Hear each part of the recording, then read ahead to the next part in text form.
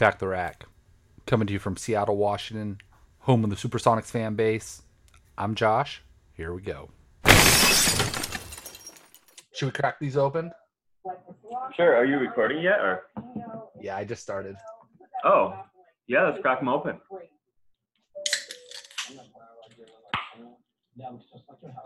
There you go. This is a special occasion. I don't typically pop open a beer during the week, so this is a special day. So it looks like your Spurs took care of my Thunder today. Yeah. Yeah. They're I guess you guys could make a 20-point run here, but I think, or is it official already? I don't know if it's official or not, but it looked pretty official when I saw the score a little bit ago. Oh yeah, it's over. It's done. Yeah. San Antonio by 9.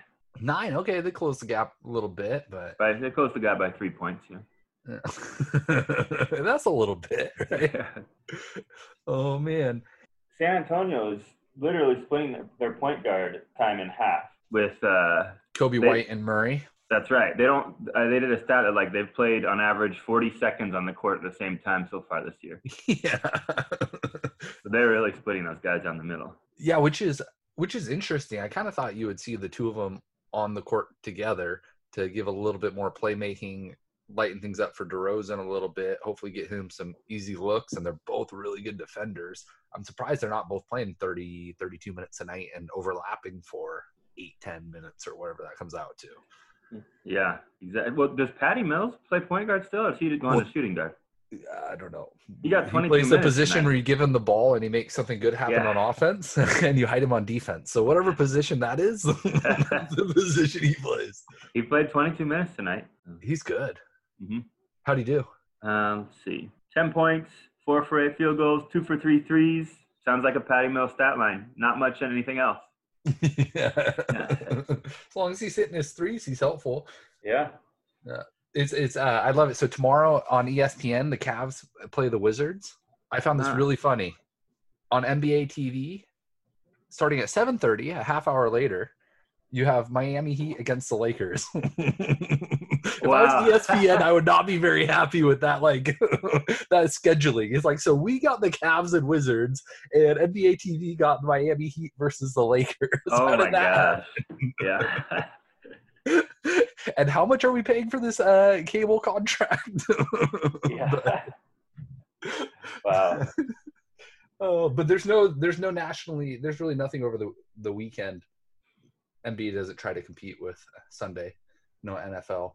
But we got a little NBA TV Monday, Mavs versus Celtics coming up. That should be a good game, though. That'll be a great game.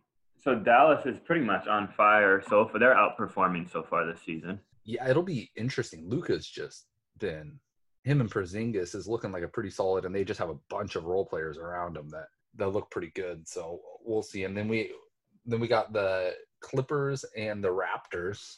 So I guess it depends if Kawhi's playing. I don't know if they're resting him that day, but if they're resting him that day, the Raptors should be in good shape. It's interesting how easy it is for them to slide by that new rule by the NBA. It's basically done nothing, that they have to have a legitimate medical reason to be load managed.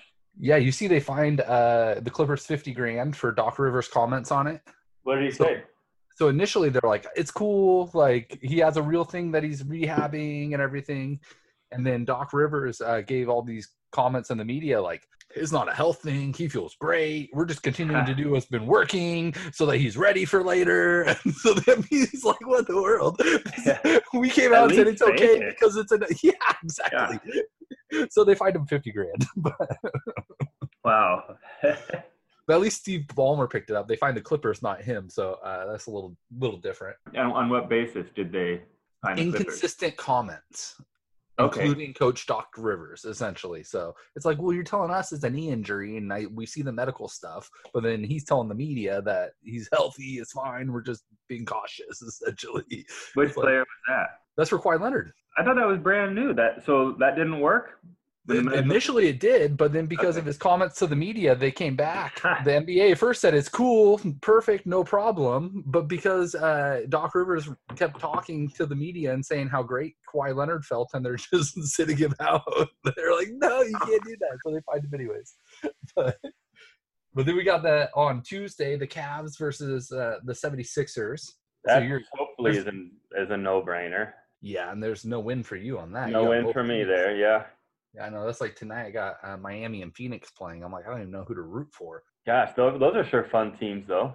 Yeah. Hold on, they're playing tonight? Oh, Miami's only winning by 10. Wow, Phoenix has made a statement so far this season. I was telling you during the draft, I was like, I'm excited about Phoenix. That's part of the, especially I think I got them with my 4th-round pick, so it's a good chance I might be keeping them for the second half of the year because I don't know if I'm going to be able to get a team that good for a 4th-round pick. Yeah, I'm looking at your teams. Houston has disappointed for you so far. That was your top pick. They're going to come back. They're going to come back strong. Yeah, I wouldn't even be worried. And so when you got Miami and Phoenix that low, I'm worried that you're going to catch me. Well, I used my heart and not my head and took OKC with number 2. So I should have taken the Raptors was the other team that I really should have taken there. But I was like, how many wins are they really going to have more than OKC? I'd rather root for OKC. So, but with the group we had, I could have taken OKC probably the last round. Nobody wanted them. So I don't know why I took them so early. But whatever. Then we got the Blazers and the Kings on Tuesday night after the Cavs and 76ers. The Blazers are not looking like – I was really nervous about the Blazers coming into the season because they have a lot of, like, good NBA players, but not enough talent to really run the offense other than McCollum and Lillard. And they don't have a ton of, like, specialists. Like, they're just defensive stoppers or whatever that fill the different roles. And I'm nervous, especially with Collins is out now for 4 months. So he's not going to be back till best case scenario March. Yeah, who's their starting center now? They got Nurkic out. They got Whiteside is starter. Out. Oh yeah, that's right. But I think he's coming back soon. I think that's more short term. I think you're right. Yeah. And the Kings have just been atrocious. They lost. Hold on, Portland lost to Golden State too. Yeah. No, they're gonna free fall. A lot of people are like, well, they're pretty much. In theory, they upgraded a little bit this offseason, depending who you talk to. And they made it to the Western Conference Finals last year. And they're probably not making it back to the playoffs. I agree with you. The fact that Anthony Tolliver is one of their key players right now is not a good sign. 3 years ago, if he's your first forward off the bench, you're in good shape. Yeah. Now, if you need starting minutes out of him, that's rough. Yeah. I like him. Good player, but he's getting old. He's rolling. Yeah. Oh, man. And then we got ESPN next Wednesday, the Clippers versus the Rockets. So that should be a really good game. I think you're right. The Rockets should settle and they should play a little bit better. They're doing a lot of good things. Their defense has just been terrible, like bad. Like, well, is it their defense or is it – so clearly their defense has some room for improvement, but also the teams they've played against so far have the highest field goal percentages in the league. So well, yeah, that's because they played Houston. That's legit. They have played good offenses. But I don't think that's going to be sustainable in the long run. Their opponents are shooting 44% on threes, which is the highest in the league. Yeah. And their opponents are shooting 45.6% in mid-range, which is the second highest in the league. So they are the worst in the league in opponent field goal percentage. And you can't think that they're not going to be able to figure that out to some extent. And some of that has to be luck. I mean, we're only 5-6 games in. Yeah, exactly. Well, it's true. And what do they call that? Regression to the mean, where it's going to come back to average because no team shoots 44%. So it stands to reason that no team's going to give up 44% from three.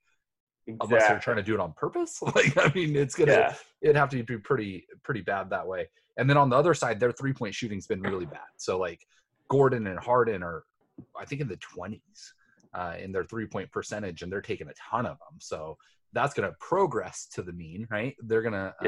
I'm concerned. I'm concerned, Josh. You're going to come back and get me there with Houston. We'll see. That's the plan. So I think Houston Rockets, of all the teams in the league, I feel pretty confident saying have the longest runway to get to kind of run back to the top tier of teams right now. Yeah. What's going on in LA is really interesting though. The Lakers and the Clippers both, but especially the Lakers. I'm really high on the Lakers right now. Me too. They have their championship like vibe right now. They seem like they're ready. Mm-hmm. It was coming into the year. One of the things I was talking about with people is it's going to be a really interesting test case in perimeter defenders versus interior defenders, protecting the rim versus protecting the perimeter between the Clippers and the Lakers. Ah, you're right. Because if you look at the Clippers, they got a bunch of like dominant perimeter defenders.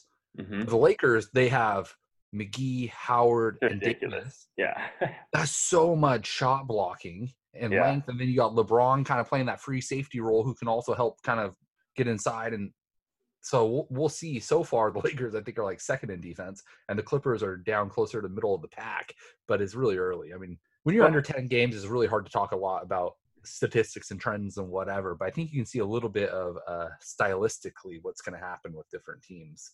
Yeah. Dwight Howard finally found his spot in the NBA, it looks like. So far. Could you imagine if he just played this way like 8 years ago? Yeah. He's a role player now, though. Yeah, that's fine. You can be like a star level role player. You can do all the, like, if he was the first time he was at the Lakers, if he played the same exact way, he would be getting like 15 and 15 with like 75% field goal percentage, because he would just been all over the floor, grabbing rebound, blocking shots, dunking the ball, not trying to post up, and using all that energy to actually defend. That type of player, if you're not really skilled, like if you don't have a great touch for big guys like that, they have to kind of just be that role player now and go find a way to get 15, 18, 20 points just without calling their number, just in pick and rolls and whatever else they can. Yeah. Well, I think the difference, though, between, like you say, 8 years ago and now, in the beginning of his career and in the midway through his career, people were trying to build teams around him. Yeah. He was the centerpiece of a team, and that is not really how he ever shined. And now he's almost playing more like a Dennis Rodman type role, where he's the guy like giving you support from the ground up, and you might not even notice him. Yeah. And I think he fits in really well like that. Oh, so well. I mean, that or his Orlando team though stole Rashard Lewis from us. Yeah, I wasn't very happy about that. But I mean, it doesn't matter. We were blowing it up anyways, and then we lost the team pretty much. But him playing the 4 with Turkoglu and Howard, that front court, that was like really the beginning. That was like I mean, there was other teams that had stretch bigs before that, but they really, Stan Van Gundy was really trying to spread that floor and get some of the spacing that really everybody's craving now. Is put Rashard Lewis, let's go pay him a ton of money and put him at the power forward. And now suddenly Dwight Howard has nobody in the paint, nobody inside the 3-point line. Like, got him to the finals. They just couldn't push it over. Yeah. That's going way back. Yeah. A little bit. But he's still in the league. He's still playing. Yeah. Dude, got the Warriors and the Lakers. You know, when they scheduled that game at the beginning of the year on the national TV schedule, I think they're a lot more excited about the Warriors versus I'm the sure they were. How things have changed. Oh, man. It's like the Warriors are starting guys that I barely even know who they are. It's like, who is this guy? It's almost like they came up just as fast as they went away. Like they went from being this like rugged team of misfits that you wanted to love, but they weren't ever going to make it anywhere. And then they stuck with their strategy, the run and gun, and then it just all came together out of nowhere. And suddenly everyone's a Golden State fan. And now I think next year we won't even be talking about them anymore. Well, we'll see. It's going to be interesting to see how everything plays out with Steph Curry missing so much time and Klay Thompson pretty much going to just sit out the whole year now, because if they're not really in the playoff hunt, what's the point of bringing them back? They're going to get like a top 5, top 10 pick. And next year, they're going to be able to go sign a guy for like mid-level exceptions, like a $9 million a year type of guy. You know what I mean? Solid contributor, but bring in. Yeah. So bring in a young talent, bring in a contributor. D'Angelo Russell's gotten to improve a little bit. See if Chris or Cauley Stein. I don't get D'Angelo Russell in the mix. I see him being traded.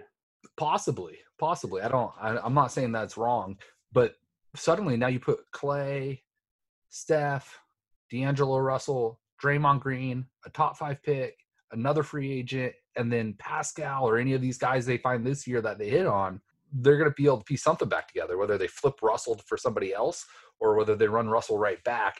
They're going to be a competitive playoff team again next year. It's almost what I've heard people say is like best case scenario for them is what happened to the Spurs when they got Tim Duncan.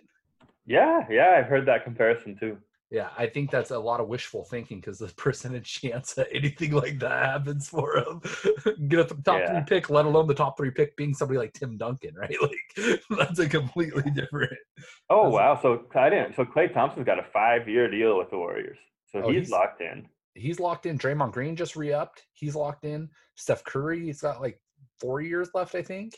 Wow. So those 3 guys are going to be there for a while, and D'Angelo Russell's under contract for several more years. We'll see if they trade him or not. Like, okay, you've convinced me. So it's just this one low year. We might not hear about it much this year, and then 2020, 21, we're gonna see what happens then. Could be a different story.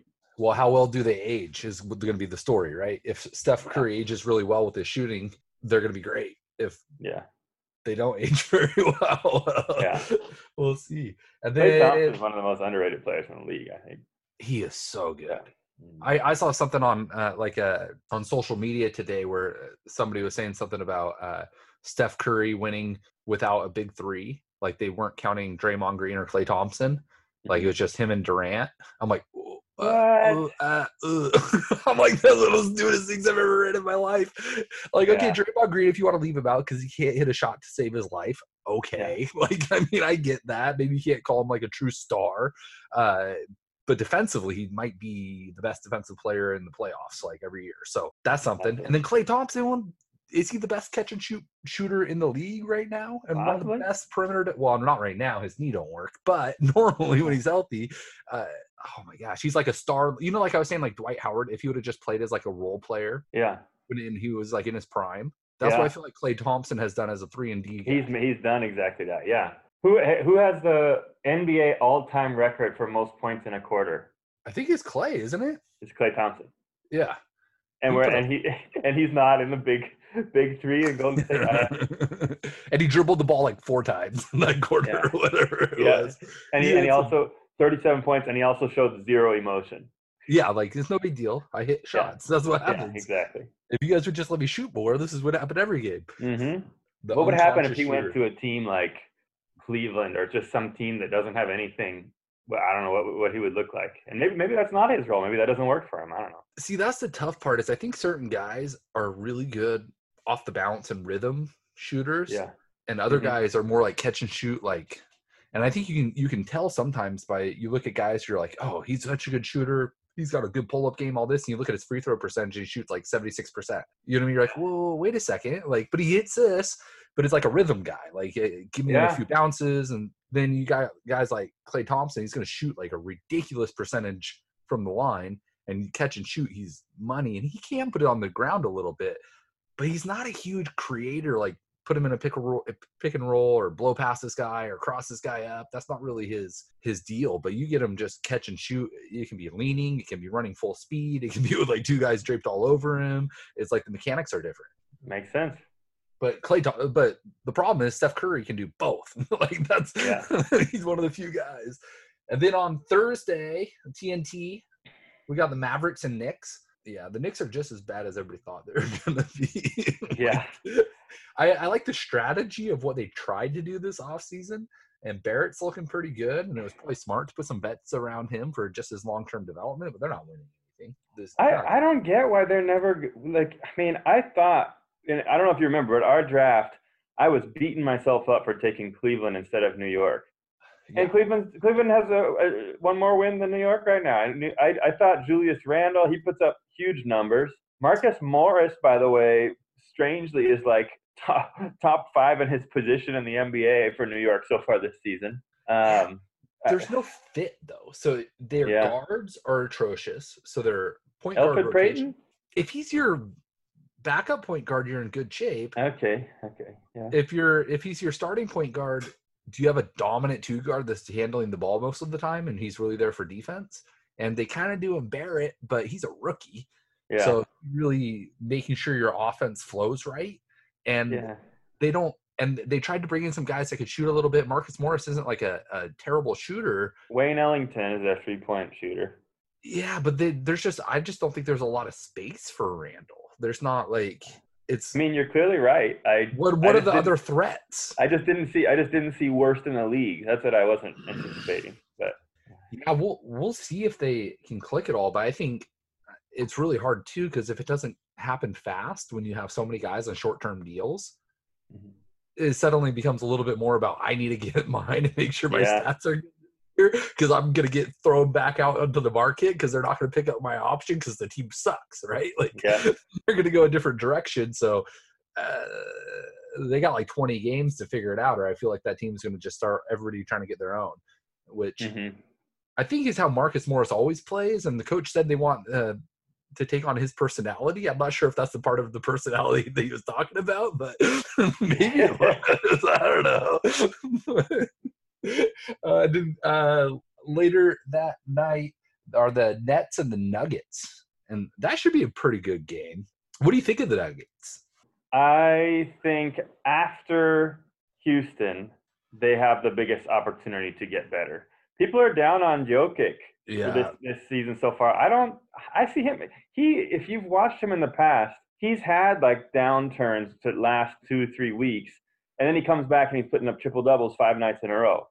So I don't see why people are down on him. We're only like 7 games into the season. Well, it's tough because they're looking up and down the West, and there's a lot of teams like suddenly Dallas is playing well and Phoenix is playing well. Not that those teams are necessarily going to be better than them, but if you can't, where are you getting your wins from? So I'm with you, though. I think they have a lot of upside. I think they're going to do a lot better. I think Jokic is going to play a lot better moving forward. I really love Grant next to him. And like, I just think that combination is fantastic. And I don't think they're going to start him over Millsap, but I think they should. As good as Millsap is, I just would want to test that pairing out before I got to pay Jeremy Grant this summer and start them next to each other and see how it goes. But I just see that as like the perfect complement. Grant is not like a quick 3-point shooter, but he'll hit it if you let him get the shot off. It's just like a stinking catapult. It takes forever to get it off. But at the same time, he can go dunk it in like one dribble pretty hard from the 3-point line. Like, he's got that athleticism that Jokic doesn't have. That's really nice to have that long, springy guy, someone to protect the hoop. I mean, the Lakers got 3 of those guys, and that's why they're the number 2 defense in the league right now. Yeah. Well, I see Denver holding at that 3 or 4 spot. Right now you got number 1 Lakers, number 2 Dallas, number 3 Denver, number 4 Phoenix, then number 5, and then number 5 the Clippers. I see Dallas dropping out of that 2 spot pretty quickly. What do you think about Dallas? Are they going to stay up near the top of the West? It'll be interesting. Their offense is like dominant right now, is what's happening, but their defense is lower than it typically is for the Mavericks, and I think they have just as much defensive talent as they've had in the past. So I think it's Carlisle's going to get them to play a little bit better defense, but I think their offense is going to fall off a little bit. So I don't know. They were one of the teams coming into the season that I was like sitting here going, I feel like there's like this elite group at the top with like the Lakers and the Clippers and the Rockets. And then there's some teams like the Nuggets and the Mavericks and these kind of guys. We would have thought Portland, I think, too. Yeah, I was pretty convinced Portland wasn't going to be in the top like 4 or 5 teams. I was pretty convinced if they're going to get into the playoffs, they're going to be coming in at 7 or 8 or not quite getting there. Because I was just looking up and down. I'm like, I would take Dallas over Portland. I don't. What do they do with Porzingis? I think you're going to end up being right about that. I just see the team. So the teams that could pass Dallas here are the Clippers, and the Rockets. I feel confident. The Rockets are going to pass them. Yeah, the Rockets are for sure. Clippers too. Clippers aren't a shoe-in for passing them as well. They probably will. I think they're just a lot less focused on their regular season record. They're going to rest Kawhi a bunch. Paul George is just coming back, so they're going to be careful with him. And really, if those guys aren't on the floor, but Paul George is coming back. That's 100% he's coming back, and he's an amazing player. And so when they're on the floor together, they're as good as anybody in the league. Like I'm not arguing that at all, but I don't know. They'll probably pass them, but we'll see. I just don't think they're really prioritizing the regular season record as much. So they'll probably end up winning a ton of games anyways. But they have some defensive like without Leonard and Kawhi, you pretty much are relying on Lou Williams and Montrezl Harrell to drive your entire offense, which is great. But Lou Williams is so terrible defensively. If you're that reliant on his offense, you have to play him so many minutes against starter quality people that they can take advantage of that. And I think that's part of the reason why their defense is like middle of the pack right now, even though they have a ton of defensive talent up and down the roster, is they have such a big weak link, but they have to play him because they need the offense because they don't have any other creators. Beverly's not a creator. Shamet's not a creator. They're both great players, but neither one creates anything for anybody else. And Montrezl Harrell really doesn't create a whole lot for anybody else. He can finish and he can score, but so I don't know. I don't want to play him in the playoffs, though. So who's top tier in the West? Like top 3 or 4? We agree on LA. I think we agree Houston's going to be there. Regular season record, yeah. Like okay. I would say regular season they're more likely to have a better record than the Clippers, but I would take the Clippers in a playoff matchup. Got it. That makes sense to me. So we'll put Lakers, Houston, Clippers as a playoff team, and my question is Denver or anyone else in that top tier, or are they a step down? Or Phoenix Suns? I mean, what do you think about Phoenix? I don't think Phoenix is going to get up there. I don't think so either. If they pulled out like 45 wins this year, they'd be doing like cartwheels. Yeah. They're going to be so excited. It's going to even be funny. And like, is anyone else even in the conversation? Utah, San Antonio, Minnesota. Utah's a huge wild card. Mm-hmm. So far, they're 5-3. Conley's been terrible. Yeah, it's really bad. And he's like a big part of the reason why people were excited about Utah coming into the year, thinking that they were going to be a little bit better, is because they're like, well, Conley's going to be the best guy for Mitchell to play off of, and he's a better shooter off the ball than Rubio and all this stuff. But like, it's just he's played terrible. But he can figure it. The question is whether he figures it out or not, right? Yeah, and 8 games in, I'm not stressing too much considering his track record. He's been a really good NBA player for a lot of years. Mm-hmm. So I think he's going to play a lot better. I don't know what it is, but I'm a little bit just hesitant on Utah. They've always been hanging around right there in that 5, 6, 7 spot in the West for 3-4 years now, right? Yeah, and Gobert can anchor an incredible defense, and I think Mitchell can go on stretches where he's just one of those guys that you like. What do you do with? Like, you just can't guard him. I don't know. There's just something. I even like the pieces they filled in. Like they're missing a forward size guy, and then they signed Jeff Green, and I'm like, Jeff Green. Like I don't know. He's just like my teammate. Yeah, you played with him, right? That's right. I think you told me like of everybody you played with, he was like the last person you would try and block a dunk for because he just not like the last person. He's the only person you don't attempt to block anything. If he's coming through the lane and you're the only one left on the basket, you just get out of the way because you're getting hurt. Nothing else is going to happen. No other outcome.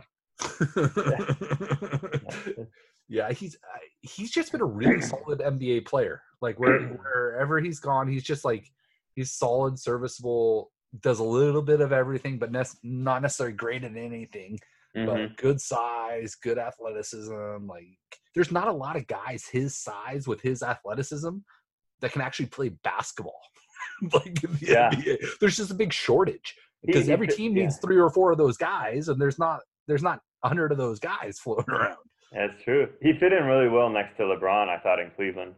Yeah. No, definitely. Okay, so I still want my answer to the question. So we're not putting Utah up there. We're not putting Phoenix up there. So we got the Lakers, the Rockets, the Clippers as the elite. And the question is Denver or Dallas in there with them?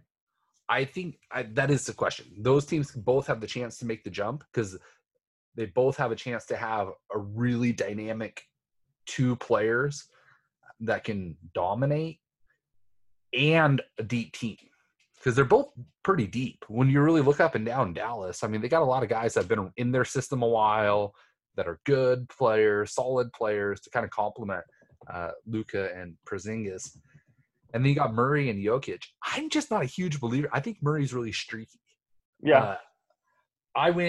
So they had They had a 4 overtime game in last year's playoffs with Portland, right? And I'm sitting there, and I actually fell asleep watching the game Friday night. So I finished watching it Saturday morning. I was like, 4 overtimes? Are you kidding me? I'm sitting there with my wife, Amy, on the couch, and I'm like, they play tomorrow in Portland.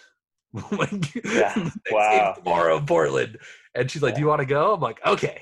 So I booked a ticket real quick. I just drove down there the next morning. But I got there really early so I could watch the shoot around and the whole thing. And Murray's sitting here and he's going through his stuff. They have the assistant coaches out there kind of putting a hand up on the shots and stuff. They get their shots up with kind of a hand in their face or whatever. And he's shooting these little kind of mid-range kind of slight faders. Mm-hmm. And he misses 6 or 7 in a row.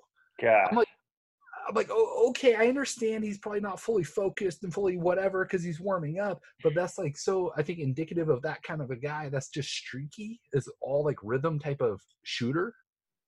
And so some games, what do you do with him? But you can't count on that every single night. And I think that's a big problem for their upside and their ceiling because they paid him like a guy you're going to count on every single night.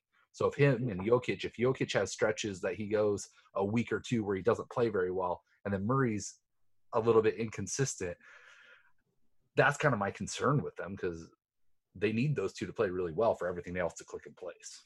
I fully agree with you about Murray, but this is pretty typical for new guards in the league to have that streakiness, and at some point you'd think the maturity is going to click in. He's 22 years old. So at some point he'll figure that out, whether it's this year or next year or the year after. I guess that'll affect how they do this season. I want to see, what does he shoot from the line? And just for the record, I got a game on the Portland Clippers game right now. Hassan Whiteside's already playing, so he's back. Got it. And then we still got the East left, too, after we make our decision on Denver here. Looks like this season so far, 84.4% free throw shooter this season. That is good. And in the past, he's been between 85 and 90 the past 4 years. So I think that bodes really well for him. That's a consistent form type of a deal. So, I'm with you. He is really young. I think he's going to have a really bright future, but that's just what I'm unsure of is their this future. Season. Yeah, exactly. Yeah. Next year, the year after, okay. I don't know. Would you say the Nuggets playing the Lakers right now would be on level footing? No. So they're not on the same tier. I think yeah. I think that's kind of looking at it. Yeah. So we're going to put Denver a step below that tier. But I think them and Dallas definitely have the best chance of ending up in that top tier out of everybody else which is crazy that we're not Utah was coming into the year. Everybody was raving about Utah. They're going to be so good and all this stuff. Dallas popping up, I guess, in our opinion, Dallas popping up above Utah is pretty impressive. Yeah. Oh, so much. They're real happy with their Porzingis trade right now.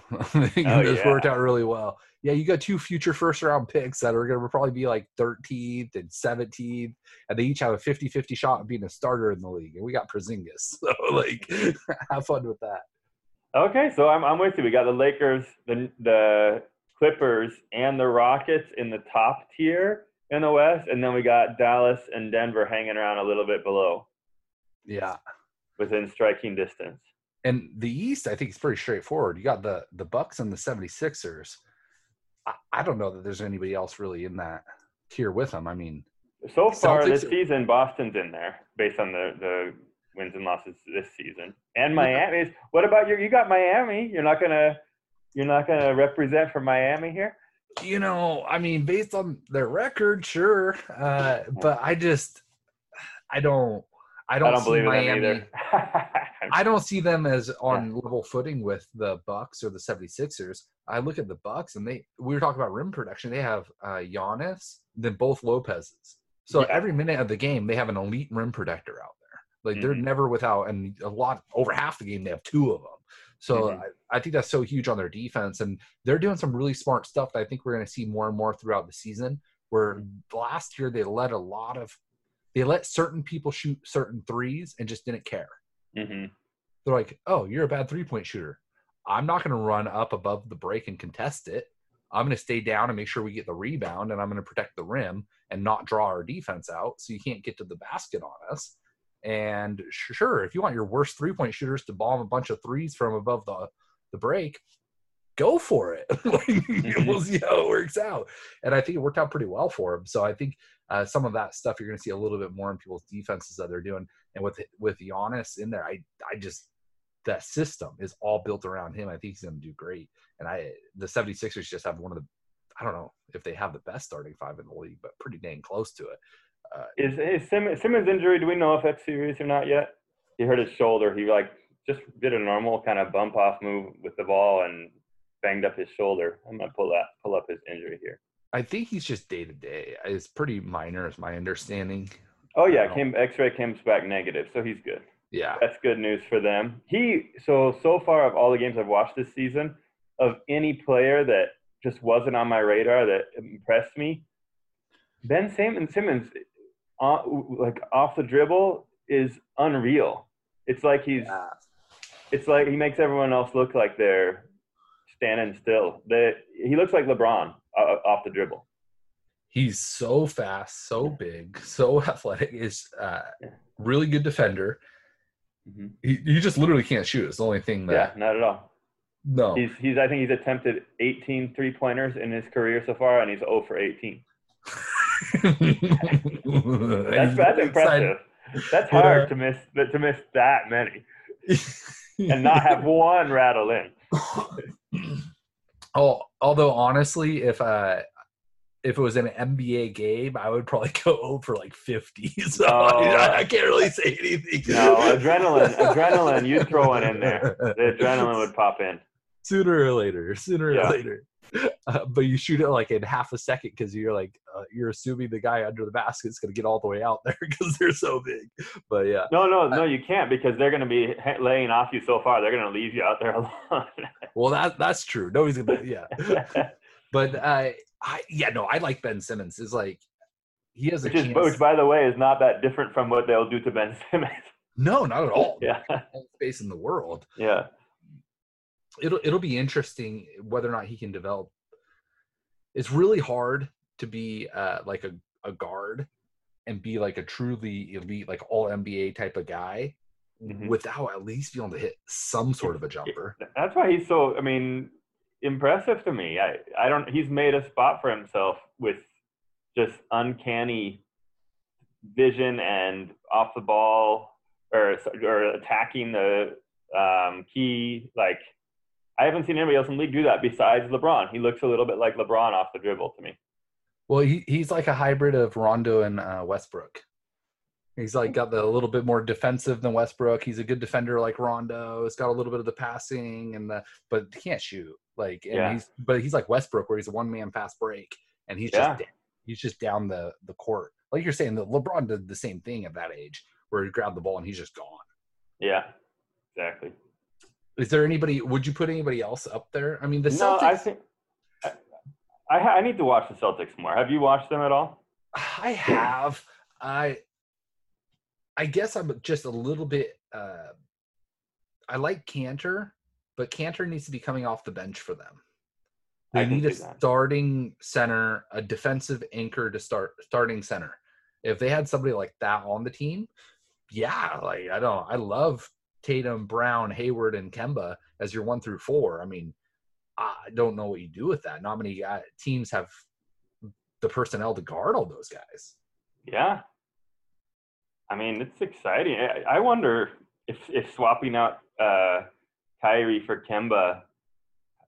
I love Kyrie, but I wonder if his chemistry on a team if he's not a good impact on the team chemistry, because it seems he doesn't have a great track record, even though he seems like a quality dude. I don't know. He's very talented. He probably has as many ball skills as anybody who's ever played the game. As far as just dribbling, shooting, passing, whatever. But there's definitely something interesting to him. If Durant comes back and then they together don't do much, we'll know something's wrong with. I think we'll know something's wrong with Kyrie. I think they're gonna essentially do the whole your turn, my turn deal. Yeah, and they're gonna be fine. as long as the Nets organization can figure out how to have a good defense around them. Yeah. You have 2 star players that can score at that level, and you just do the your turn, my turn, and we put out a good defense, they'll be in it. It's gonna be fun. It's gonna be fun to watch. But if they're not in it, we'll know something about Kyrie. Yeah, exactly. Yeah. Something's off, but yeah. So to answer your question, I agree with you. Milwaukee, Philadelphia. I hope. I'll just say that I hope Boston is right in the mix with them. yeah. And then I agree with you. I think Miami is similar to Dallas in the West. I think we'll see them like come back down to earth and settle around. I give them a 5 or 6 probably. I'd probably give Toronto the edge over Miami at this point. What would have to happen for Miami to jump up? I think one thing that they do have going for them is they have some bigs that can really shoot. And so they have Olynyk and I can see the guy. I'm blanking on his name. He got traded from Portland. Great 3-point shooter. Put up a huge game in the playoffs. I'm looking too. Is it Myers Leonard? Is their starting? Yeah. Myers Leonard. So they have some of these bigs, and then Bam Adebayo's been good. Their rookie starting shooting guard is a rookie, Kendrick Nunn. Yeah, and he started off really strong, on fire, with hitting like 4 or 5 threes a game. And last 3 games, he's had like 2 points. So he fell off real quick. And so it'll be interesting as they really get used to playing with Jimmy Butler again, because Jimmy Butler's just played his 4th game. Mm-hmm. So that kind of somewhat coincides with Nunn's disappearance a little bit, because he essentially took that role back from him as the primary guy that the ball is going to. But I think they can put out some scary lineups if things really click, even though right now I think Myers Leonard and Olynyk are only playing about 40 minutes a game between the 2 of them. They're both about 20 minutes a game. Mm-hmm. Those 2 out there at your power forward and center, if you can figure out how to play any sort of defense with those 2 on the floor, I don't really know how you guard that team offensively. You have Winslow and Butler, and then whoever else, whether it's have you mentioned Bam Adebayo? Yeah, he's a nice piece, because he's more of a defender, so he's going to get some minutes inside. But I think there's more value. There's more value if you can shoot the 3 as a big than even as a wing or a guard, because now you're pulling the rim protector out. Mm-hmm. You're not pulling the 6'5" guy out. Like, okay, that's good. You may get him out of the way. But you pull the 7-footer out of the lane, that opens up your stuff way more. Like, now who's going to deal with Jimmy Butler getting inside? Yeah. So I think they can be really powerful. But if those 2 are I'm glad you had so many points. I'm glad you had a but there, because I was thinking I was going to disagree with you for the first time tonight. I don't really see them in the mix, only making the playoffs easily because the East is so bad. Yeah, they'll walk right in. In the West, they'd be in the fight. Exactly, they'd be barely like that 7th, 8th seed. So I don't really. I would put Toronto firmly above Miami, and I think for me it's a pretty significant drop off after. I'd say Milwaukee, Philadelphia, Boston may be in the mix with those 2. Then I think Toronto's the next tier down on its own. And then I think Miami's kind of hanging out below there, and nothing else really to note for me. I mean, is there anybody else in the East that you think is even worth mentioning?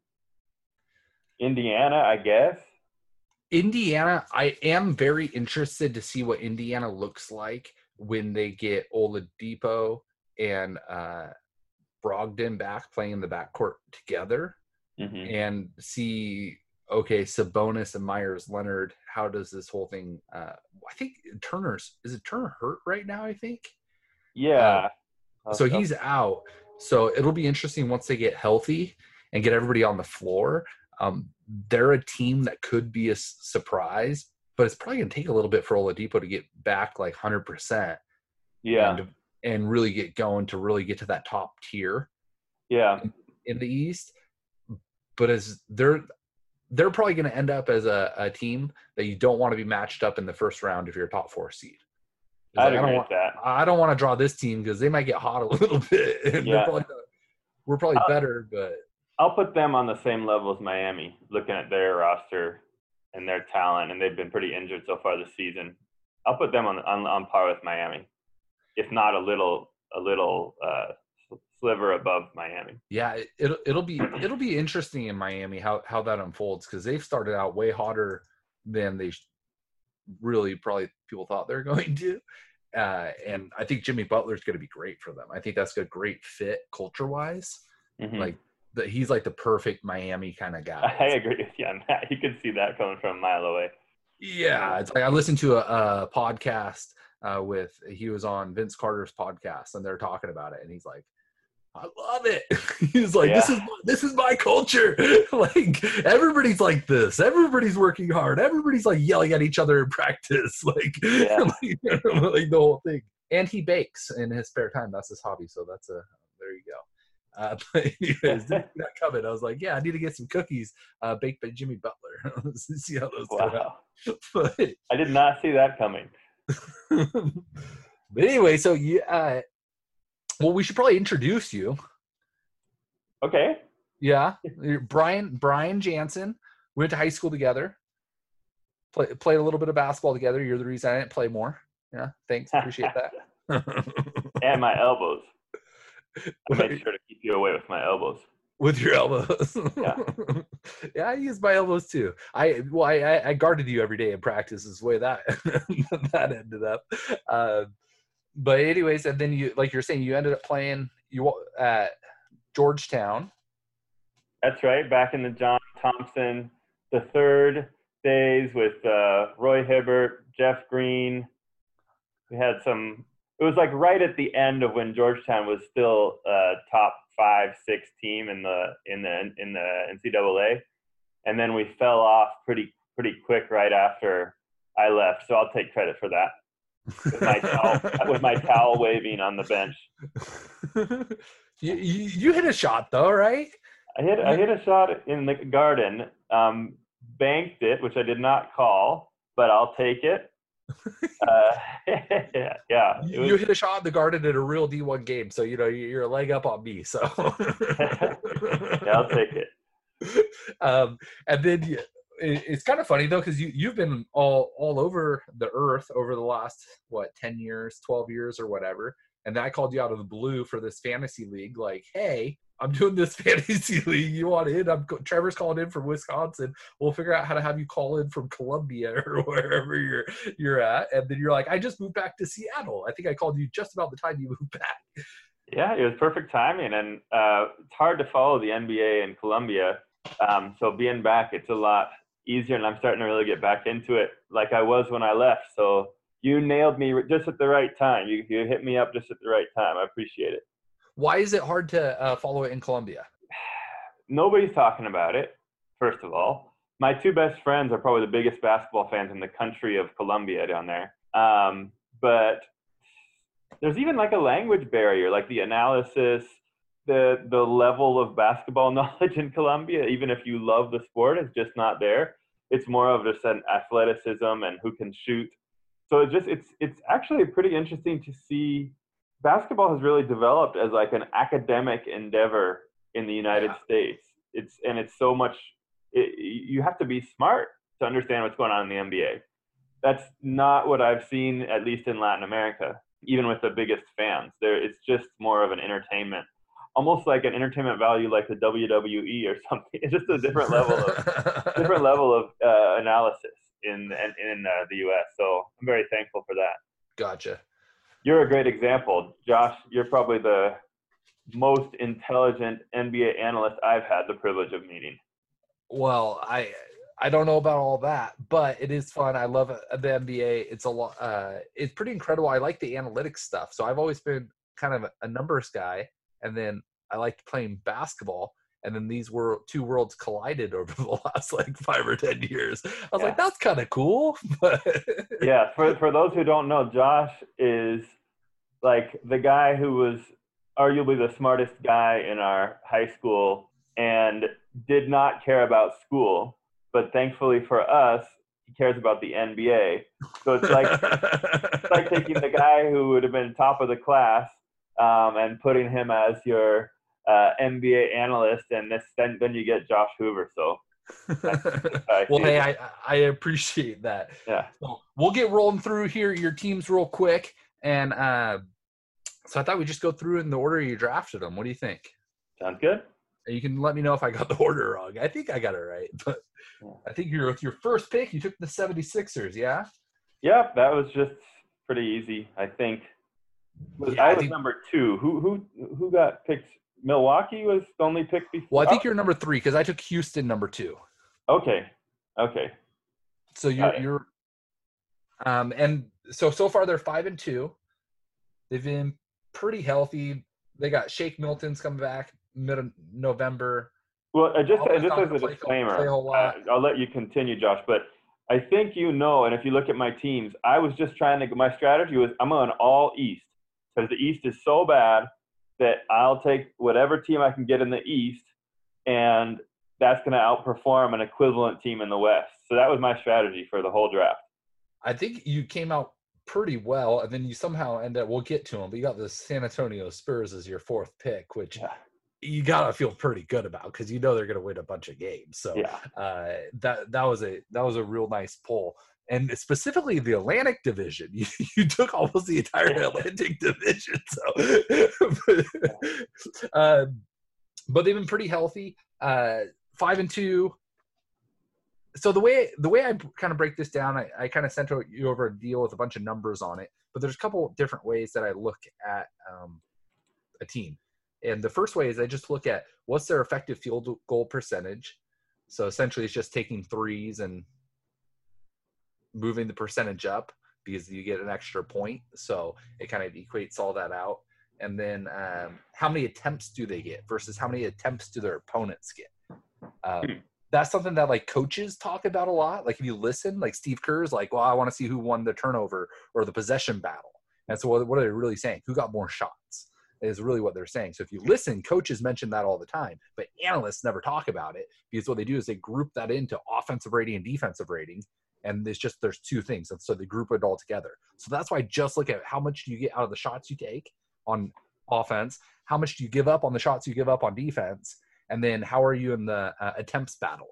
And that's where the 76ers are killing people because their effective field goal percentage is 52%, but their opponents is 53%. So their opponents are actually getting more per shot than the 76ers.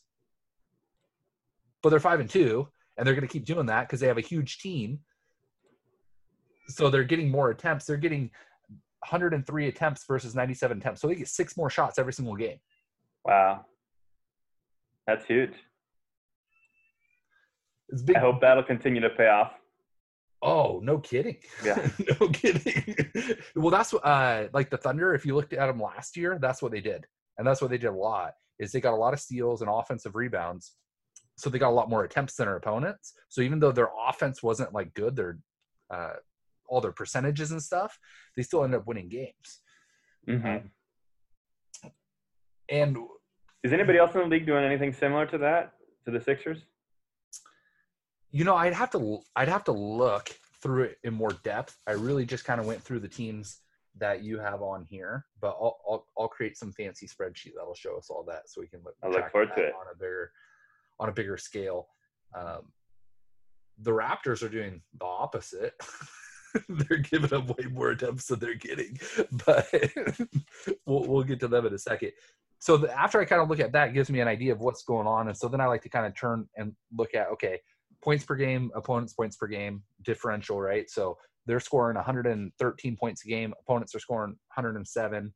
I just round. So they have like a 5.5 point differential. Now, the third way I look at it is there's like the transition and second chance point battle. Because outside of having a star player that's going to create really good opportunities for others, second chance points and transition is where you're going to get good looks and high quality shots. And that's why those percentages are always way higher than just normal half court offense. But the way I look at it is, okay, great. My transition's really good, but what are my opponent's second chance points is like? Because do I just have guys breaking out, but I'm not getting the rebound? So I'm getting a bunch of transition, but I'm giving up a ton of second chance points on the other end. Does that kind of make sense? And then vice versa. If I'm getting a ton of second chance points, but they're getting a ton of fast break points, am I really coming out ahead? And so kind of looking at that ratio. Makes sense. So that's interesting. Is that a standard in the league, or did you come up with that one? I don't know. I've always thought about it that way with basketball. Oh, we'll call that the Hoover ratio. But the 76ers, they're getting 14 and a half second chance points a game, which number one in the league is like 16 and a half. So they're at the very top of the league, and they're giving up 9.1. So that's towards the bottom of the league. So that's their size. You can just see their size there. They're controlling the boards. They're getting more opportunities. They're getting more chances there. Transition, their opponent's transition, they're giving up 16 points a game, which is towards the top of the league, which isn't very good. And they're only getting 12. So that's kind of towards the bottom of the league. But they're crashing the boards, and they're a big team. So the other team's getting out in the open court from them. But they're giving up – there's two ways you give up a lot of transition. You're either turning the ball over a lot, and so it's like live ball, run down, or you're crashing the boards a lot, and so the other team has numbers, and so they're pushing it. I would much rather be crashing the boards and give up my transition that way, because I still have some defense back, as opposed to I'm just turning it over and it's one on none, and they're laying it in the other end. But what have you seen from the 76ers? I mean, I don't know the numbers like you do. I just am in awe of Ben Simmons. I think it hurts when they lose Embiid. But yeah, their role players are amazing. I think that picking up Tobias Harris a couple years ago, he fits in perfectly to the mix. So I just expect them to keep dominating like they are and rival the Bucks. Yeah, and Harris is a guy that can create off the bounce, which they really, really need. Because it's great having Simmons, but when you get into clutch situations and the guy handling the ball can't shoot, and your main go-to guy is a 7-2 guy, that he's really good, but he's not this amazing shooter. He's amazing for being 7 feet tall, but he's not amazing for, I need to win a game right now, and who do I give the ball to? So having somebody like Tobias Harris, I think, can really help him. A little bit more so. Josh Richardson's a really good shooter too. Probably a better catch. I just got to put out there, I'm not a Josh Richardson fan. Oh, you don't like him? I don't like him. I don't like he. In the last game they were down 3. They were down 4, and he took a pull-up 2-pointer at the free throw line as a buzzer beater. Okay, so he lost by 2. He's like he made a play before that was just totally unaware also. So I'm not a Josh Richardson fan from what I've seen. I gotcha. He's a good defender, and he can hit the open 3. And I think in Philadelphia, as really, what is he, the 5th best guy in their starting lineup? I think he's an awesome fit.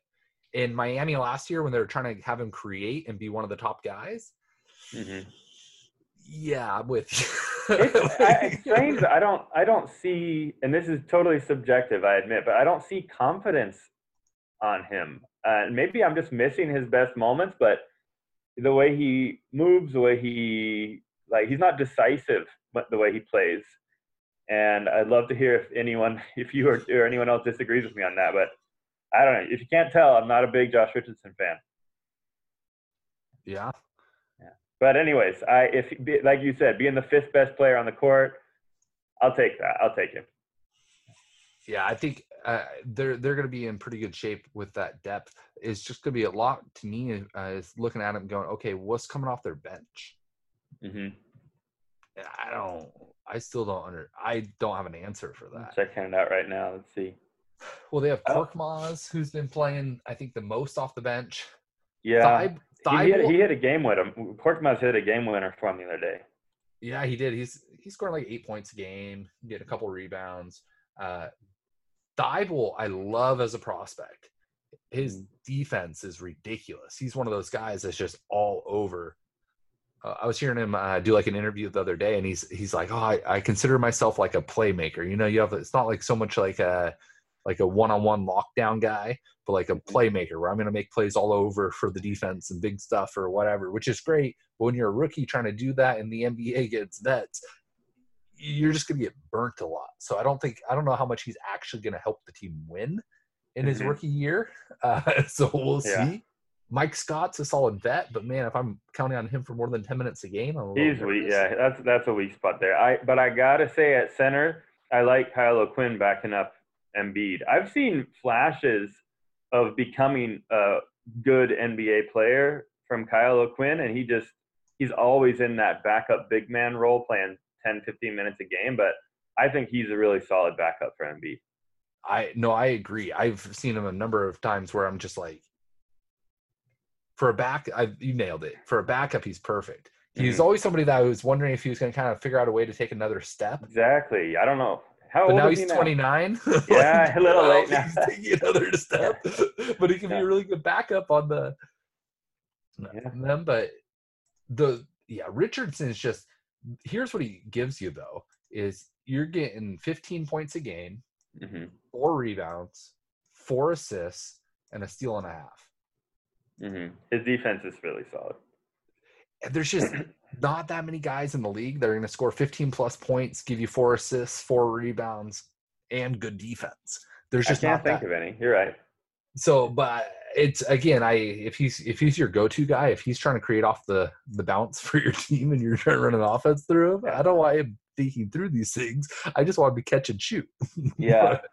Well, I got to say, the scary thing about Philly is if they have even one of their scorers go, like, we know that Ben Simmons can't score. So if they lose, like, Tobias Harris, they're pretty weak there.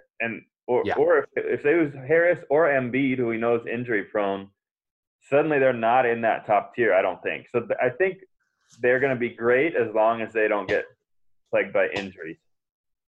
Yeah, they're an incredible starting 5. But that's it. There's nothing else. There's nothing off the bench to hang your hat on. Anything else on the 76ers? Nothing else. That just I'm leaving with a bad taste in my mouth after noticing that. So yeah, got a little question mark there with their, just as long as they stay healthy, great. But no, that's all I got on the Sixers. All right. And then we got the Celtics, your second round pick, 5-1. 6-1 tonight. Oh, 6. Correct. Yeah. They just won. All the numbers that we go through and that I have on here, I pulled on November 6th for all the records and the pace and all whatever. Okay. All that type of stuff. But they got like Jaylen Brown, Enes Kanter. Were they back today? Let me pull it up. Ooh, Gordon Hayward, 20 points, 10 rebounds, 6 assists. That sounds like Utah Gordon Hayward. Well, he put up, 39 the other night on the Cavaliers? Wow. Yeah. If you really look at it, the last year, it was a weird year for him, and he didn't play that many minutes, but he still scored. Like, I don't know. He just didn't take as many shots. But as far as his efficiency and stuff, it wasn't that far off what he did in Utah. He just wasn't the focal point of what was going on. Kyrie and everything else. But it takes a year to get back from a crazy injury like that. He might be back. He might be back now. And if he is, then we're looking at that same team that Celtics thought they were building last year. Yeah. And with a step up, I'm going to go with my theory that Kyrie's not helpful to chemistry. I'm going to say a step up at point guard with Kemba. I don't disagree with you. I really like Kemba. I've always been a huge fan of his, and I was happy to see him leave Charlotte because they just didn't put a good team around him. Honestly, though, my favorite player on their team is probably Marcus Smart. I love Marcus Smart. He's not the best player, but he's my favorite player. Could you say that he's like the well, he can shoot too. I was going to say he's like the Patrick Beverly of the East, but Marcus Smart can make some threes. Yeah, Beverly could shoot a little bit too, though. I mean, neither one. Marcus Smart is much more likely to shoot pull-up threes and things like this than Beverly. And that's where it's a little iffy. He's definitely one of those guys that how do you say this? He has the game to be like a go-to scorer, dominant, like all-star player. He's just not quite good enough as a shooter to do that. Yeah, so that's it's like every fourth game he has it going, and he's like, oh man, like I'll let him play offense and defense. Yeah. But that's when he's got to come off the bench, right? Because those guys, you can just put them right back on the bench if they're having a rough night. That's true. That's really true. The only way you're getting back in the game is if you just go play defense. Like, don't worry about scoring. So Cantor's still not back. They just don't have any. He's only played one game. Yeah, he's only played one game for him. And I like him. I like him with this mix. Yes, offensively, those 5 on the floor. Yeah. I don't know how you guard it. Cantor's one of the best offensive centers in the league. There's not very many centers that are better offensively because he has a ton of offensive rebounds. I can think of so many games where the core 2 or 3 players on whatever team he's been on are just not feeling it, and he comes in and scores like 8 points in the third quarter, in the last 4 minutes of the third quarter to keep his team in the lead or get them right back in the game. And it's just a Cantor show for like 5 minutes, and he just so the other guys can get a breather and then come right back in and do what they do. So I love him there. Yeah, no, I do too. But again, he's somebody that I want coming off the bench. Yeah, I see his point. He could be a spark plug. What they used to do in OKC is he would be Adams' backup, but then they would go big and put him at power forward, and the two of them would just dominate the offensive glass and just like pound on him. Boom, boom, boom, boom, boom. And it's nice to be able to kind of use him in different configurations, but it's just really hard because he's so bad defensively. Even if you drop the big and do some things so he's not as exposed out in space on the floor, that's great, but you're dropping a big that's not really great at protecting the rim, so you're not going to have the advantages. So what kind of teams will they struggle most against if they have Cantor at the center and they have that defensive vulnerability? What teams will most be able to capitalize on that? So if you on that type of thing with their aspirations, we got to go through the top teams in the league, right? And so you go through, okay, well, who's going to make him pay? Well, the Bucks, they don't really have the personnel to make him pay, I don't think. I agree with you on that. He's going to be standing out guarding Brook Lopez at the three-point line, and the Celtics are like, perfect. We're going to protect the rim anyways. So the Raptors, no, okay, but Marc Gasol, he's actually a pretty decent matchup for. I mean, the speed is comparable.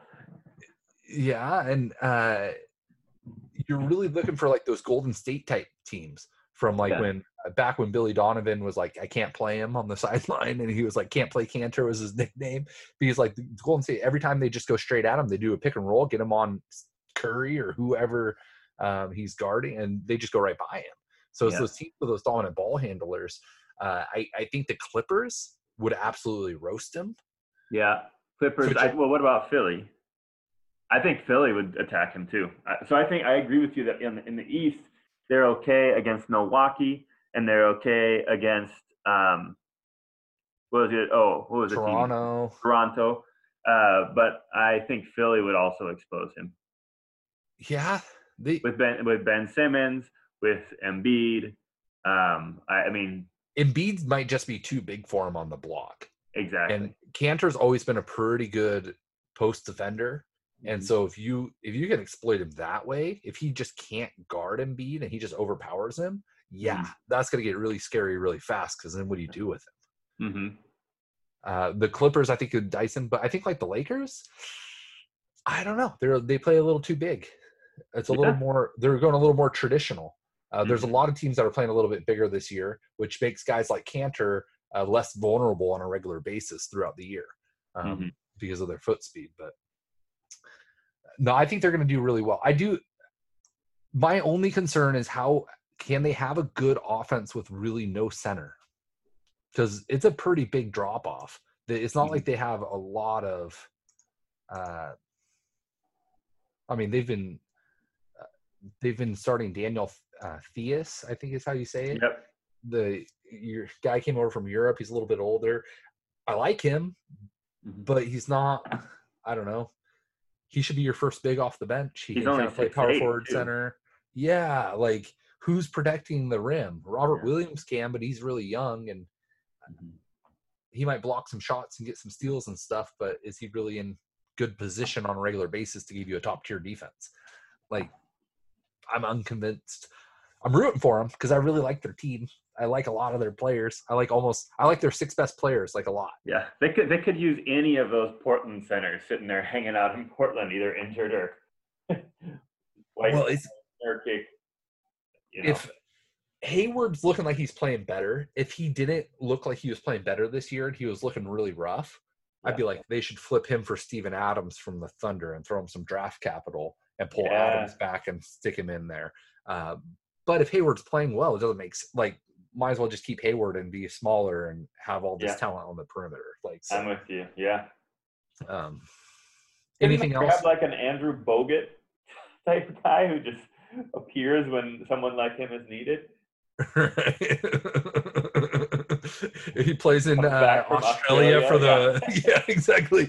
Okay, the season's over. Any playoff teams need a backup center? Exactly. Get him. Boston should pull him. Yeah. He might be a little washed. We'll see. Yeah. I love Bogut, but he might be a little bit washed. Now the Boston, they're getting hurt right now, so they're giving up 14.5 points on second chance points. That's been kind of their big top of the league, 16.5 points. Average is like 13, so they're kind of in that upper tier, giving up second chance points just because they don't have any size. They have a lot of forward size guys, but no real size there. And they're also not getting out in transition. So if you're giving up second chance points and they're getting like 11 points in transition, league average is about 13 points a game. They're not doing a whole lot in the transition second chance stuff. They're just at a deficit there a little bit. So they just have to outplay the rest of the teams. But they are getting more attempts. So they're getting up about 4 more shots per game than their opponent. And that's how they're winning games, because their field goal percentage is 1% better than their opponents as far as their effective field goal percentage. So they're really winning games similarly to the 76ers, where they're getting up not quite as many more as the 76ers are, but they're getting up more shots than the other team. So cool. Anything else on the Celtics?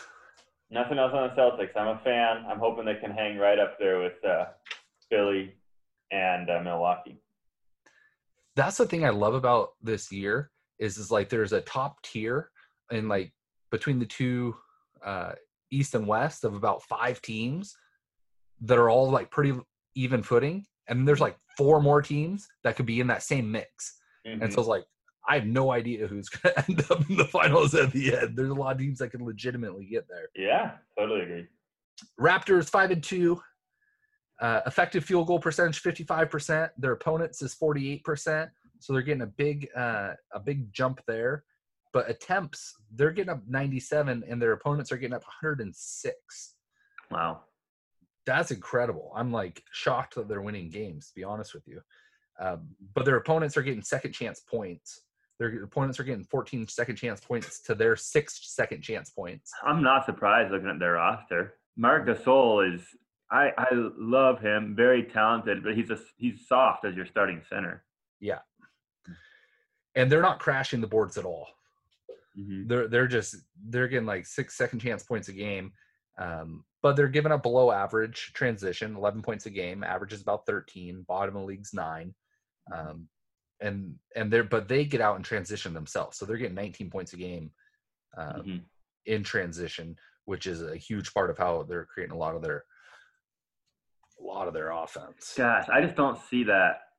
The second chance points, I don't see that get like, you if you want to see a statistic change, you wait for some like trigger that's actually going to make things go differently. I know we're still early in the season, but I don't see that number improving. No, I don't think so either. Ibaka's always quietly been a terrible rebounder for his size and, in theory, athleticism. Like, he's a very robotic player. He's not a very fluid player. And I think that affects his ability to kind of mix it up and get in the right position to get the rebound. It's like, the same thing. He can shoot a really good standstill jumper, but man, make that guy make a decision or put the ball on the ground, and it gets really scary really fast. Yeah. And Gasol's just not mobile. I mean, I feel like Toronto is a little bit similar to, they remind me of like the traditional stereotype of the Spurs. I think they just have so much talent. They know how to win. They're very fundamental. got a great system, but I don't expect them to be able to take down the elite teams. I just think they'll have a great regular season record. Yep. Well, they're probably gonna have a pretty good home record. I don't know. Everybody has to go through customs, right? Like, it just makes it more difficult to travel and play me. And like you're saying, they play a good system. They know what they're trying to do. They're trying to make sure they don't give up transition points, and they're trying to make sure they get transition points. They're trying to win that battle. They get 8 more points in transition every game than their opponents, which is a pretty big difference. So they have a clear like identity, which is something I kind of look for in a team, because the teams where you look up and down, you're like, kind of like the New York Knicks. You're like, oh, there's a lot of pretty solid guys here, but I don't understand how they're going to play or what they're trying to accomplish. Those teams, they feel like they always underperform their talent. It's like, yeah, I see all these guys, but like, what are they trying to do? Are they trying to be a good transition team, second chance team, like defensive studs? Like, what are they doing here? And so that's one thing in the favor of the Raptors. They have that clear identity. And Pascal Siakam, 26 points. Yeah, he's just amazing. Gosh. And he does have the composure. He reminds me almost of Klay Thompson in that I see him just consistent. I don't see him going through dry spells. It's just consistently getting better every season. He knows who he is, and obviously doesn't hurt to win championships. So, well, right, it makes you feel real good. Yeah, well, I like that he's getting almost 4 assists a game. Yeah, that's huge. Because he's in position to be. I mean, he already arguably is the best player on their team, but he's positioned to be the face of that team.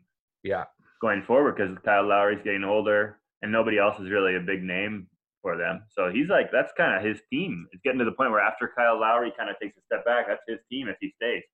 Yeah, OG Anunoby's a real nice player, but he's not a guy you build around. But he's a real nice guy to put next to Siakam in there. And then Fred VanVleet, we'll see if they re-sign him and bring him back.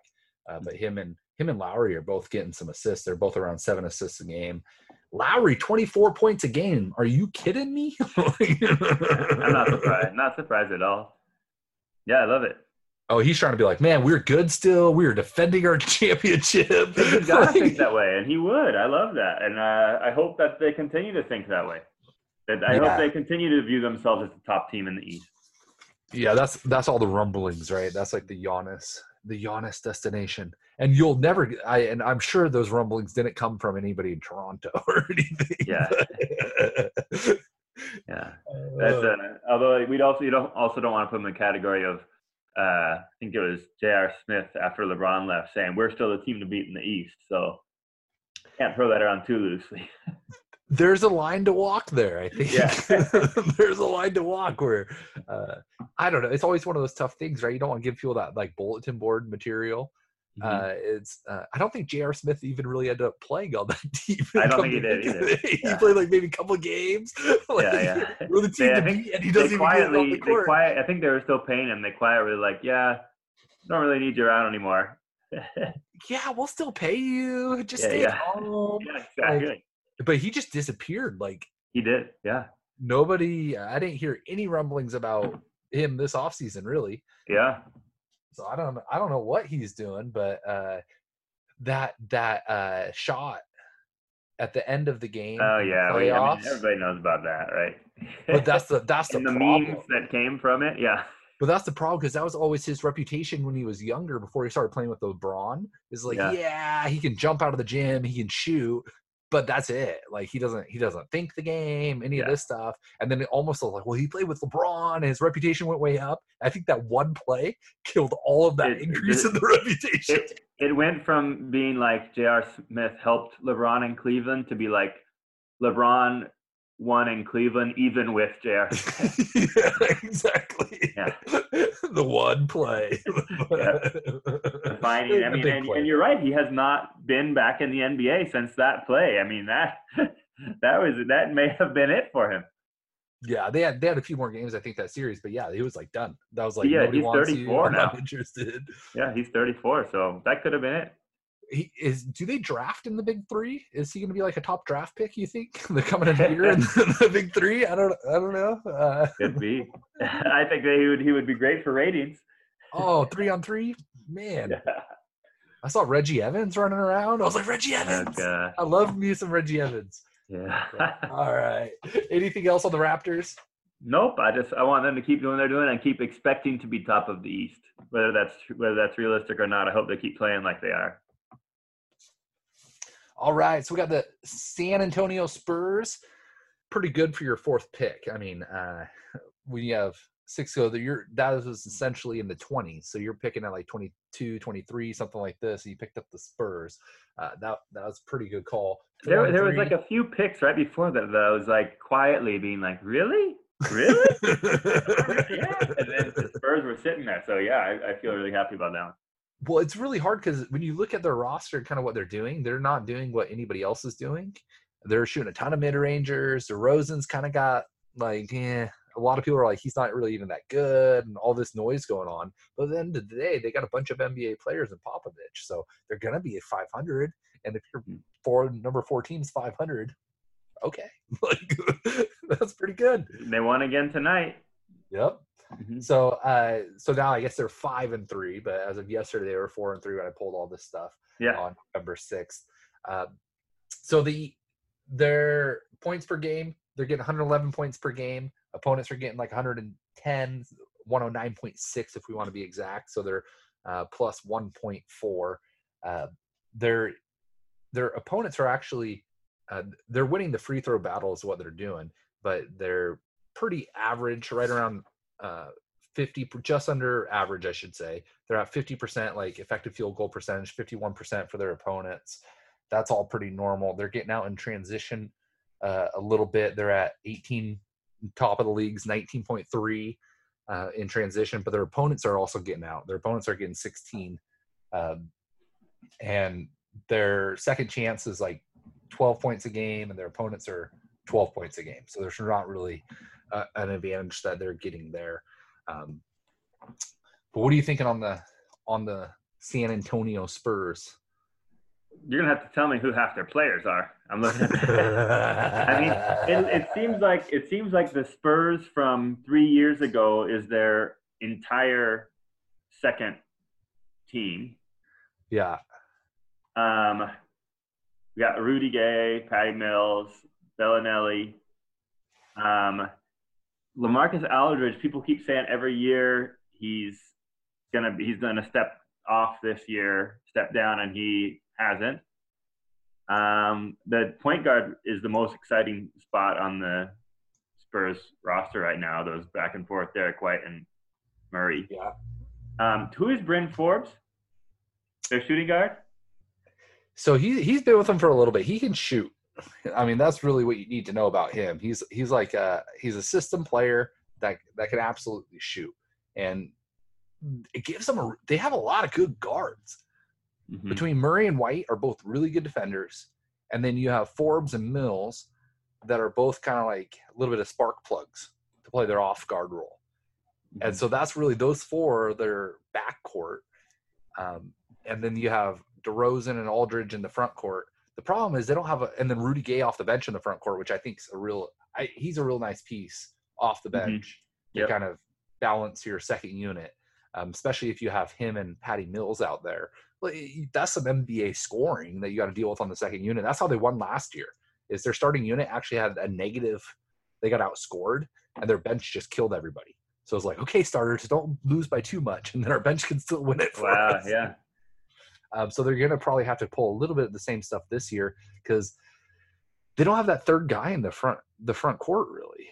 Yeah, that's what I'm seeing. They need another. They signed Marcus Morris, and he was supposed to come play for them, but he backed out at the last minute because the Knicks offered him a 1-year, $15 million deal. So he's like, I'm just going to go to the Knicks and take this deal. But they could really use Marcus. He would Morris. really round out their roster nicely. Well, him, DeRozan, and Aldridge in the front court is something to deal with. I feel like Aldridge and DeRozan in the front court just kind of, okay, you're competitive, but what advantage are you really getting? You don't have the big man to anchor a defense or another creator on the perimeter, or they're hoping. Yeah. I mean, Trey Lyles has been starting for him, hoping to get a little spacing. I always expect DeMar DeRozan to be the leading scorer, but I'll have to check this. I feel like Aldridge is outscoring DeRozan so far this year. Aldridge is only at 16 a game right now. Oh, really? But he had like 39 in one. Tonight or? Yeah, he had 39 tonight against the Thunder. Then that'll probably go up quite a bit. That's the tough part. Like, we're just now getting to the point of the year we'll even talk about stats. Like, once we get 79 games, okay, we'll start talking. But until you're at like 10 plus, 12 plus games, each game just counts too much. That makes sense, yeah. But yeah, so DeRozan, I don't know. I don't know if he's like – is DeRozan like an elite player? No, I don't think so. Yeah. I don't think he's a good enough defender, and he doesn't shoot threes. Mm-hmm. And so he's a really good mid-range player, which is great. But I just don't, especially as he ages, he's not going to age very well. That's true. Like, how is he going to get to the hoop? And so now you're just going to be like all mid-range. That's why I think Kobe didn't age great. It's like he was money in that mid-range, but once he started really losing a step where guys could really keep up with him and he can't get those open, that's hard to be successful on a steady diet of contested mid-rangers. Yeah. But what is he at right now? How many assists does he get? Because his game, as far as I'm concerned, that's not too bad. 5 assists a game for your small forward is pretty solid, really. But they run a lot of the offense through him, so he's kind of like a point forward a little bit. But that type of game where the shots they're getting isn't going to be that efficient, but they can get them at any time. You need guys like that to get shots at the end of the shot clock. But hopefully those same guys are also getting assists, so they're creating efficient offense for other guys because their shots aren't going to be that efficient. Mm-hmm. But so on one hand, I love having him and Aldridge together because they're two of the best mid-range players in the league, and so you can kind of build your team around that. And you also have Patty Mills, who's really good at getting into the mid-range and hitting some pull-ups. So you can kind of build a team around that, and the rest of the league is focused on guarding the three-point line and the hoop. Mm-hmm. So they're willing to give you those mid-range shots. So if you're an elite mid-range shooter, you can take advantage of that. But I feel like they're a front court player short of being like a really good team. You just hit on the head. I just pulled up his season by season, just scoring averages. He went up through his first 4, 5, 6, just up by 1 or 2 points a game increase. I mean, the most steady increase you can imagine, up to his peak in 2016, 2017. At 27 points per game in Toronto. So then I'm thinking of him as an elite player, like in top tier of NBA, definitely for his position. And then now he's just dropping by 4 points a game, 3 points a game, and now he's down to below 20 a game right now. So I see the aging thing. I think you hit it right on the head. I think he could fall off real quick next year or two, and we might not know him 3-4 years from now. Might not be hearing anything about him except for at the end of a bench on some team. Yeah, and that's where I was really nervous for the Spurs because I love them as an organization, but there was a lot of talk that they're going to extend him. And I'm like, if they give this guy like $25 million a year for like 3 years or something stupid, and he's making so much money right now, like it's really hard to negotiate. Like, yeah, we're going to give you 40% of your current salary, like without the probably market. What he deserves if we're talking about the same thing right now. I agree, yeah. But without the market standing there telling him that, yeah. It's a really hard conversation because he's your own player that you want to have a good season this year. It's like, really, you're like a $12 million a year guy. Yeah. What do you mean I'm a $12 million a year guy? Exactly. There's guys coming off the bench making that. Yeah, have you thought about coming off the bench? Yeah. We got to replace Rudy Gay in the next couple of years, so we slide right into that role. That's inevitable. It's funny, but that's what's next. So. See how those conversations go. And there's certain players that are smart, like Vince Carter, and look ahead and see it coming. And they're like, okay, let me lose a little bit of weight. Let me figure out my three-point shooting a little bit more. Let me tweak my game a little bit so I can be in the league for as long as I want to be. And then there's people like Allen Iverson, Carmelo Anthony, are like, why would I come off the bench? Yeah. Iverson. I'm Carmelo Anthony. Yeah. Are you kidding me? He's like, yeah, no, you should come off the bench. Then you play second unit guys, and you're still good enough to create good shots against second unit guys. You're just not good enough to create shots against the best defensive stopper on the other team. Yeah. Anything else on the Spurs? That's it. All right. So we got last. I was gonna say, but not least, but probably least, like last and least. Definitely least. Yeah. Now, do you have the draft order up right now? I can pull it up. Because I remember I was down my last pick, and it was between New York, Cleveland, and one other team. And I've been wondering this whole time, what was that last team that I chose Cleveland over? I chose them over New York, which I thought was a huge mistake. And so far, I'm not regretting it. Seems like New York's was nothing to hope for, even at that bottom tier, as being anything better than anybody else. So you had you drafted the Cavaliers, and the Knicks and the Hornets were still on the board. So if I would have had the Hornets right now, I would have really had a commanding lead. You would have, but here's something about the Hornets. Yeah. 4-4, but they've gotten outscored by 7.6 points per game on average. Wow. So they have the second worst differential in the East, but they're 4-4. And they have they just are slightly better than the Grizzlies. So they're bottom 5 in the league in differential. Wow. 4-4. So I don't know that you're going to come out behind on the Cavaliers. Yeah. Especially considering Garland's been terrible for him so far. But he's got a lot of talent, so he probably going to contribute a little something. Honestly, I wanted to get excited about the Cavaliers this year, but then at the end of the day, I'm like, you got a second-year guard and a first-year guard that are both scorers that are going to be handling the ball a lot. They're going to turn the ball over. They're going to be inefficient. They're going to, even Kevin Love's not going to be able to do enough to pull their offense into a top tier. And if you're playing Kevin Love and two young guards at your backcourt positions and Tristan Thompson at center, you're not going to have an elite defense either. Yeah, Larry Nance Jr. is a nice boost off the bench. It's great that you don't have to start him. He's super springy. I actually really like that trio in the front court. I can't believe they could pull it together. They could pull this together and be a lower, like maybe like a number 10 team, and probably best case scenario. So far, they're scoring 111 points a game, and their opponents are scoring 112. So they're like a negative 1.4 points every game. They're getting up one more shot than their opponents, but they're at 50% effective field goal percentage, which is a little bit below average. And then they're giving up like 54.5, which is near the top of the league. And that's where they're getting killed. But what I'm really concerned about when I look at them is when I think Kevin Love and Tristan Thompson, I'm like, rebounding. That's what I think of, right? Like they're going to be able to control the boards and do everything. Okay, well, they're getting rebounds, but right now they're getting like 11 second chance points a game, and their opponents are getting 14. And then on top of that, their opponents are getting out and getting 14 points in transition, which is above average for second chance giving up and for transition giving up.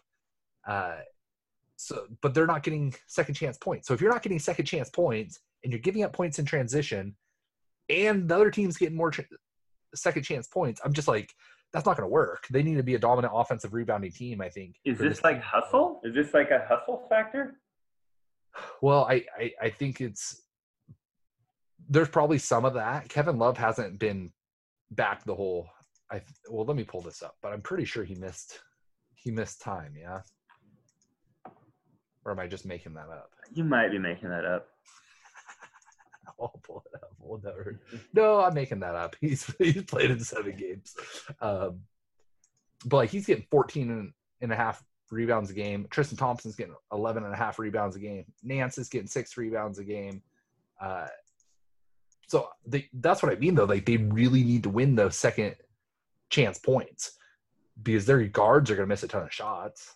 That's just what young guards do. Yeah, that is. Yep. They turn the ball over and they miss a ton of shots. So if they're not handily winning that, they're going to have a long shot in a lot of games. But I've always believed in Tristan Thompson and Kevin Love as a kind of a duo up front. They were, I think, very underrated playing with the LeBron at how much they brought to the game with not being I don't know, they're really good rebounders. Like they're just they're nice basketball players. I don't know how to say that. Like, but I just like watching them together. It's just they can't protect the rim, and neither one's uber athletic. So it's like, what's the excitement about Darius Garland? Because I'm looking at his stats, and his stats are nothing to get excited about. the excitement is definitely on his potential. Okay. So he's a rookie this year. He's 7 games in.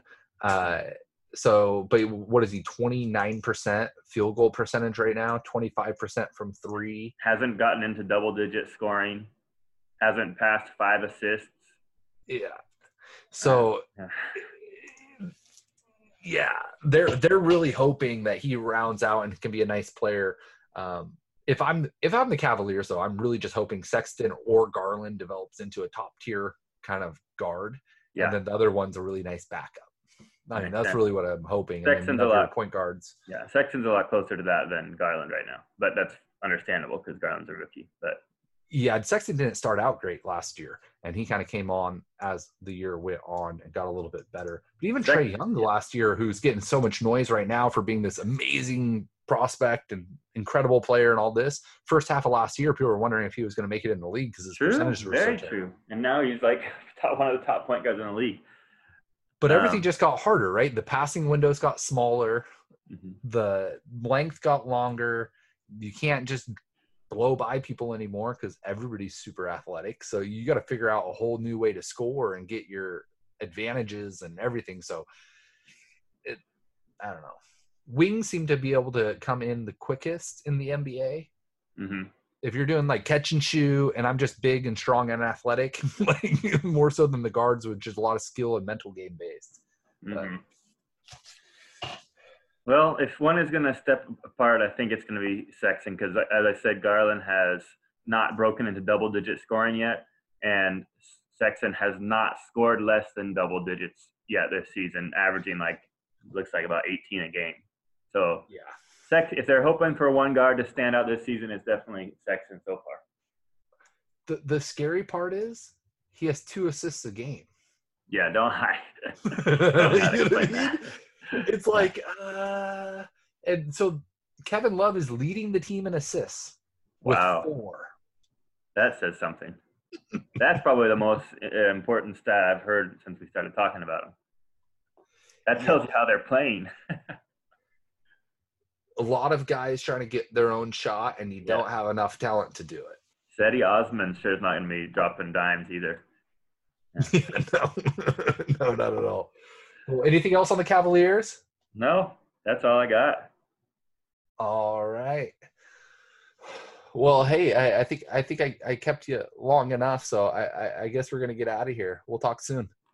Sounds good. Really enjoyed it, man. Thanks for doing this.